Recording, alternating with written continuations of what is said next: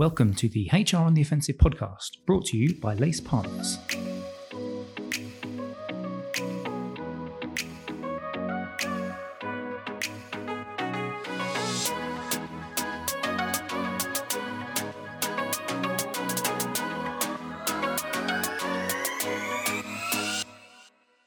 Hi, it's Chris Howard here from Lace Partners. I am joined on the HR on the Offensive podcast today by our Managing Director and Co-founder, Aaron Albury. Hello. Hello, Chris. How are you? I'm all right.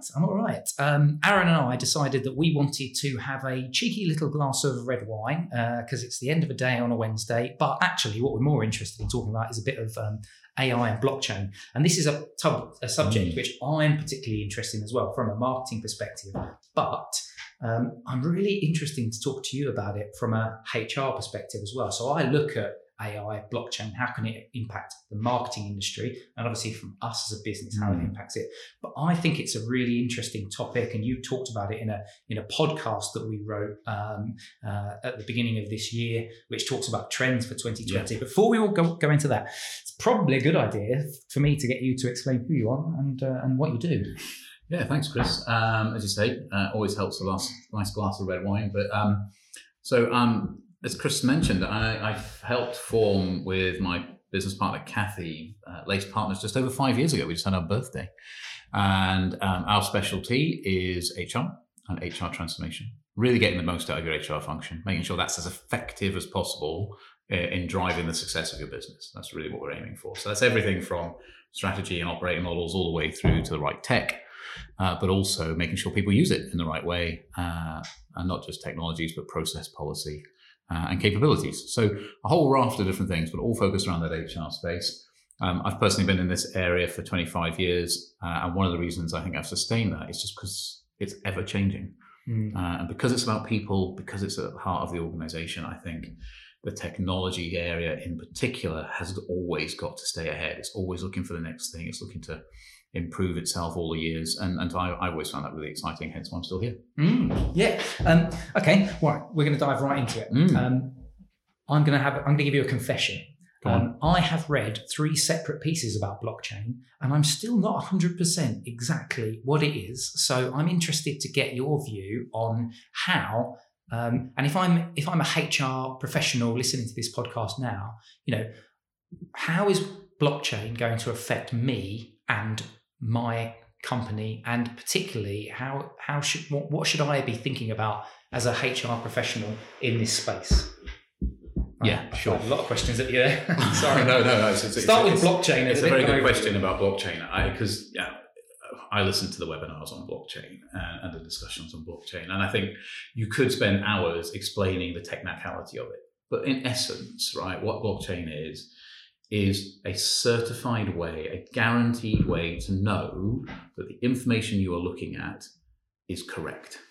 It's been validated. And that's done over a network, a blockchain network. It was built to support cryptocurrencies and all the online currency environments as a way of ensuring that the trade you were doing wasn't fraudulent, that it was real. And so the technology itself is quite sophisticated. The way of making it work is sophisticated. But from an HR perspective, if you're thinking, okay, someone's now talking to me about blockchain, and we'll come on to this, but the big system houses are now talking about it as part of what they're going to do in the next couple of years. The Oracles, the Workdays, the SAPs. And one of the reasons they're talking about it is because it will radically change this. And I suppose the way to think about it as an HR professional is, at the moment, when you hire someone, you have to find where they got their education from. You've got to go and check their certifications.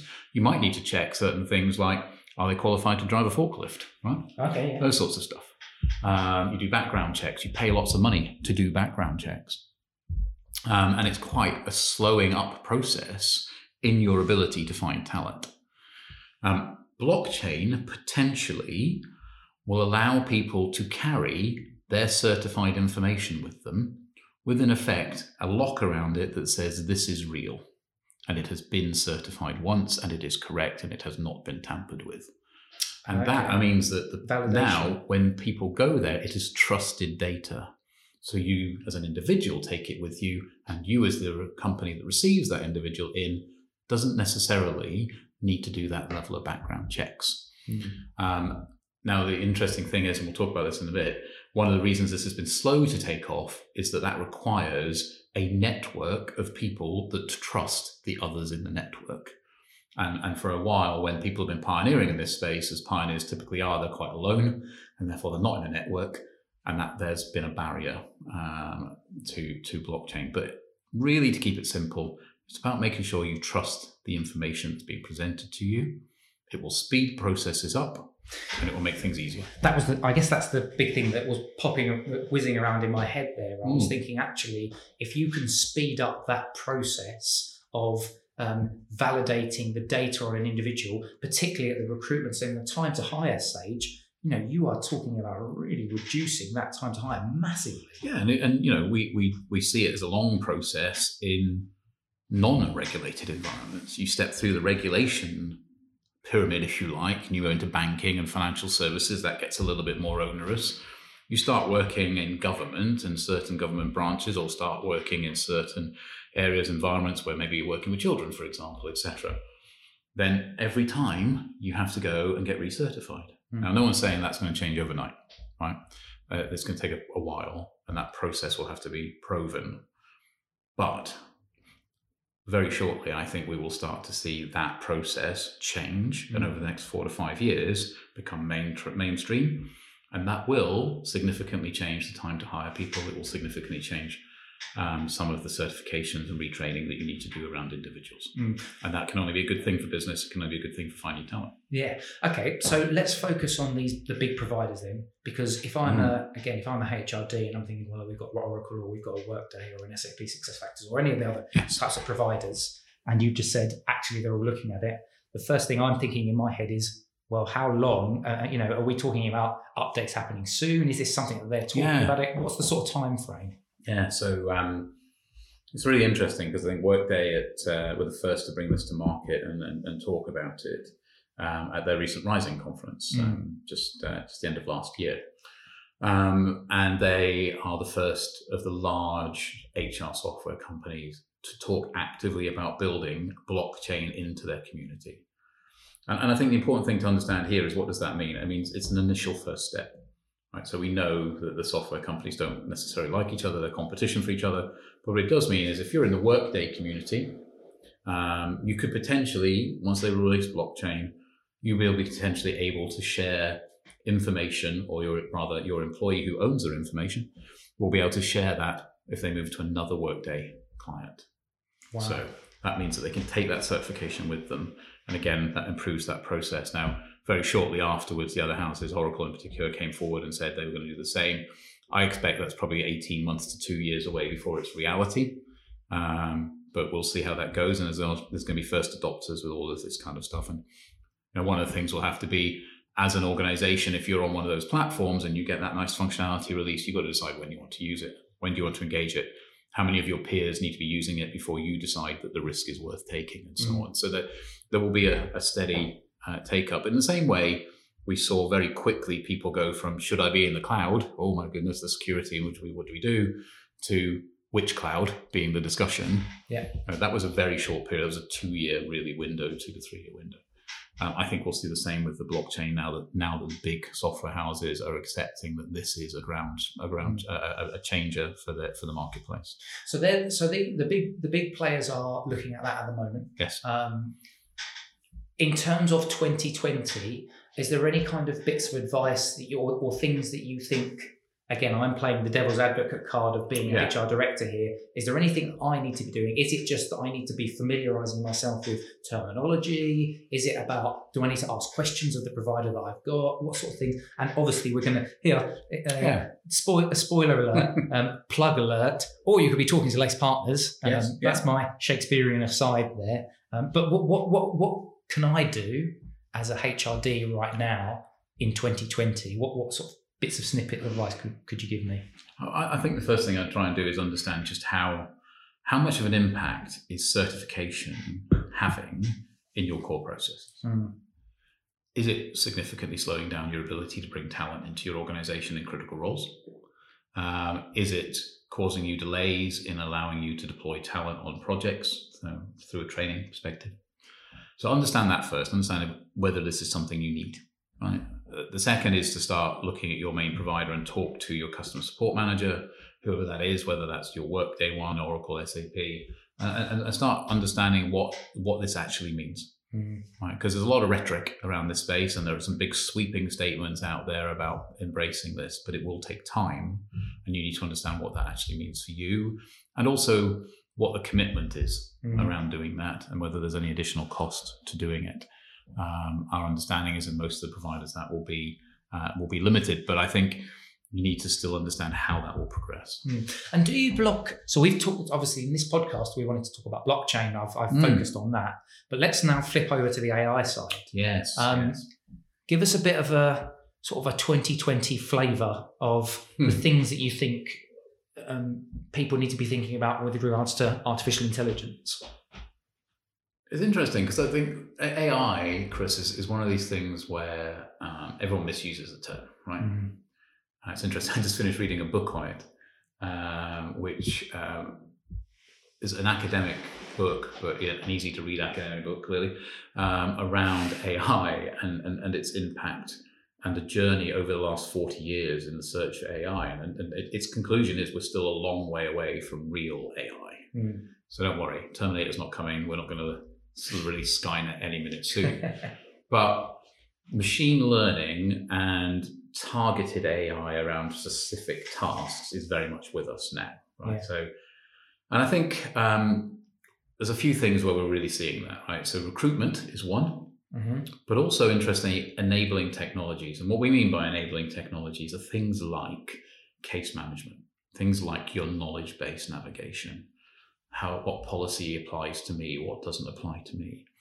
Now, interestingly, if you looked at this market a couple of years ago, in that space in particular, there were lots of emerging new technologies. In the last 2 years, what we've seen is the main providers of case management software, the likes of ServiceNow, NeoCase, Zendesk, etc., PeopleDoc, they are all building that into their core offering. It is just a given with buying that platform that you will gain some level of AI engine in the background to help you navigate complex policy environments, retrieve information in the right way. So that market has changed quite radically. So actually our advice to people in this space around enabling technologies and AI is, understand case management tools, understand if you have the best version and latest version, and really understand how are you leveraging the best out of their new offerings around the AI space, because that will improve your user experience, improve the engagement of people around understanding their information in the HR systems. Yeah, I think the second area for AI emerging, and I'm going to come on to a third one, which is slightly different, but the second area is resourcing. Yeah. And this has been around for a while. People talking about AI and resourcing, and don't worry, you don't have to talk to a recruiter ever again. Yeah. Right? The chatbot will be there. Give you all the information that you exactly. It's got enough AI. You don't need it. It'll just do it for you. Well, that's in partly true. But I think where most people have got to, and there's a lot of discussions out there about this, is a hybrid model, right? You can't do resourcing 100% just on AI. Well, you can, but you have to completely trust the algorithm, and most people don't, etc. Trust the algorithms for shortlisting candidates. So hybrids, where it's a combination of leveraging machine learning and AI algorithms to get to a shorter list of candidates to allow you then to apply some level of human interaction, those are becoming quite normal. And I think that has become one of the biggest changes in the resourcing space, using that AI to do that. That then brings me on, I suppose, to the third area. And I think this is unfortunately the flip side of this new technology. And I'm sure we'll see the same emerge around blockchain as that starts to mature. And in the AI space, what we're starting to see is both the European legislation, a bit controversial with Brexit, etc., but also the British legislation start to solidify and catch up with the technology. And what I mean by that is there are now regulations and requirements coming into place on the back of GDPR that mean that you need to understand as an employer your accountability when you deploy some form of AI engine in whether it's selection, whether it's in performance management, etc.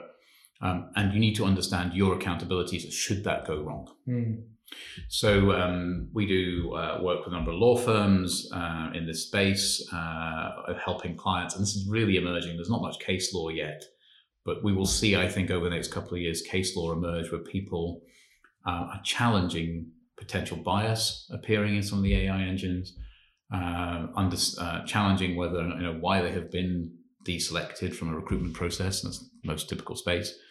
And I really want to get under the skin of what has happened. And I think as an employer, unfortunately, as an employer, it would appear from the legislation as it's emerging that accountability is not going to lie with the software you've bought, but probably going to lie with yourselves. So, a couple of things to think about. Do your contracts allow you to pass that liability back to the provider? Do you understand the algorithms you bought? And are you just bought a black box and it told you it's doing some algorithms? Well, that's nice, but do you actually understand what that means and what it means in terms of how they leverage that information? The regulation would appear to be going far enough to actually start to explain what is acceptable from a regulatory perspective around programming your AI. So what's the test data you should use versus live data to avoid bias, etc. And have you followed that? Now, this is all so emerging in this space that a lot of our clients haven't seen this or thought about this yet. So as well as the exciting bit of AI about making life easier and making a much better experience for people, there is always the risk flip side to this. And I think people need to get closer to understanding that. Yeah. And really getting under that skin of that legislation. Yeah. And if you think about it from the, if we talk the resourcing or the even the recruitment side of it, so you've got somebody that is giving their information or starting to talk to a machine learning chatbot, for example, and they're just giving information at that point at which they're talking to the machine about it, and they know that they're talking to the machine about it. But how many of those people actually know that every single interaction that they have could potentially be recorded, and do they then consent to that? So that's a question mark, I guess, as you talked about. It's yeah, I mean, it's interesting because I think in some ways, if you are dealing with, in particular, if you're dealing with just a UK business, we're not dodged a bullet, but certainly GDPR, this is where GDPR actually helps, right? That personal ownership, accountability for your data, the checking you have to do around the use of data, etc. I think that's really helping this marketplace in regulating that type of environment. I think when you start looking outside of that regulated environment, it gets a little bit more woolly. But our perspective is you need to be open and transparent with employees. That's our advice, right? If it's a machine, let them know it's a machine, right? Let them know what you're storing the data for. Let them know where you're putting it. I mean, if you go to a financial services organization and you are talking to people on a help desk, you always get the notification that says this might be recorded for training purposes, etc. There's no reason why that sort of standard should not apply into the HR and employee space. Similar sort of thing. So I think it's interesting. I think the lines are blurring. Quite often you can't tell. It's very clear in the HR space. Recruitment, the digitization of recruitment was great, but it caused some problems. Yeah, right? It just made information so much more available. It made jobs much more available to a much broader population. Great, you see more talent, but also you go from having a couple of hundred applicants to thousands of applicants, and you have to deal with that. Yeah. Hence why these bots, the AI engines, etc., are particularly useful in that space because it narrows it down. But you just have to be sure you understand what goes on inside that, and you need to get into the head of what's going on in there. You need to understand the algorithms that work there. But it's here to stay. It's only going to grow. I think the exciting bit around sort of all the AI stuff is that actually, as always, it reduces the mundane stuff and allows you to focus on the more strategic, more challenging stuff. Okay, cool. Just one more question before we wrap up, and I don't want to sound like harbinger of doom or anything like that, but what's the implications, or how long would it be if, again, I put myself in the hypothetical HRD perspective, if I do nothing, how long will it be before I'm thinking, oh dear, way behind my competitors here, do you think? Because what we're talking about is you've got the early adopters, but then you've got most businesses are now, embedding blockchain or AI for their HR processes in place. What do you think the implications are, and time frame do you think it potentially is before I'm the hypothetical HRD that's sat at my desk thinking, oh sugar, I'm behind the curve here? It was really interesting reading that book recently. One of the things about AI, one of the things it concluded was that most AI researchers are incredibly good at predicting step changes that coincide with the date they retire. So that they are out of academia, therefore everything's going to change and step change. And I think it's very hard to call. I think the one thing that I've always come to the conclusion of this takes longer than you think, right? And you're right, there are early adopters, but I do think there are some significant changes, as we talked about at the start of this discussion, where the big software companies are embracing this, whether that be chatbots around the enabling tech, or whether that be blockchain in the big software companies, the HR software companies. Those things are quite significant shifts. And as a result, I think this will only accelerate. 2 to 5 years is not a bad window to start thinking this starts becoming mainstream. And I think the interesting thing was, in the old days with HR technology, when it was on premise, you would have to wait. You'd have to wait 5 to 10 years to get enough funds to do a big upgrade and get a new piece of tech. Mm-hmm. Now we're in the cloud, that tech's getting pushed towards you. So actually the timing on this is faster because it gets pushed to you earlier. Yeah.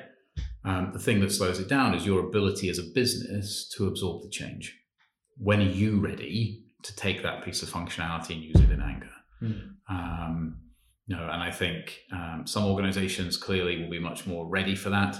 But I think that whole concept of functionality being pushed to you means that the adoption of these new pieces of technology, once they're in the mainstream, becomes much, much faster. Cool. Well, thank you very, very much. Really appreciate a bit of your time. Thank you for the wine. If you'd like to subscribe, please do so via iTunes or all the usual channels that you get your podcasts. Again, it's Chris Howard and Aaron Aubrey. Aaron, thank you very much. And we'll see you on the next HR on the Offensive podcast. Thanks, Chris. Cheers.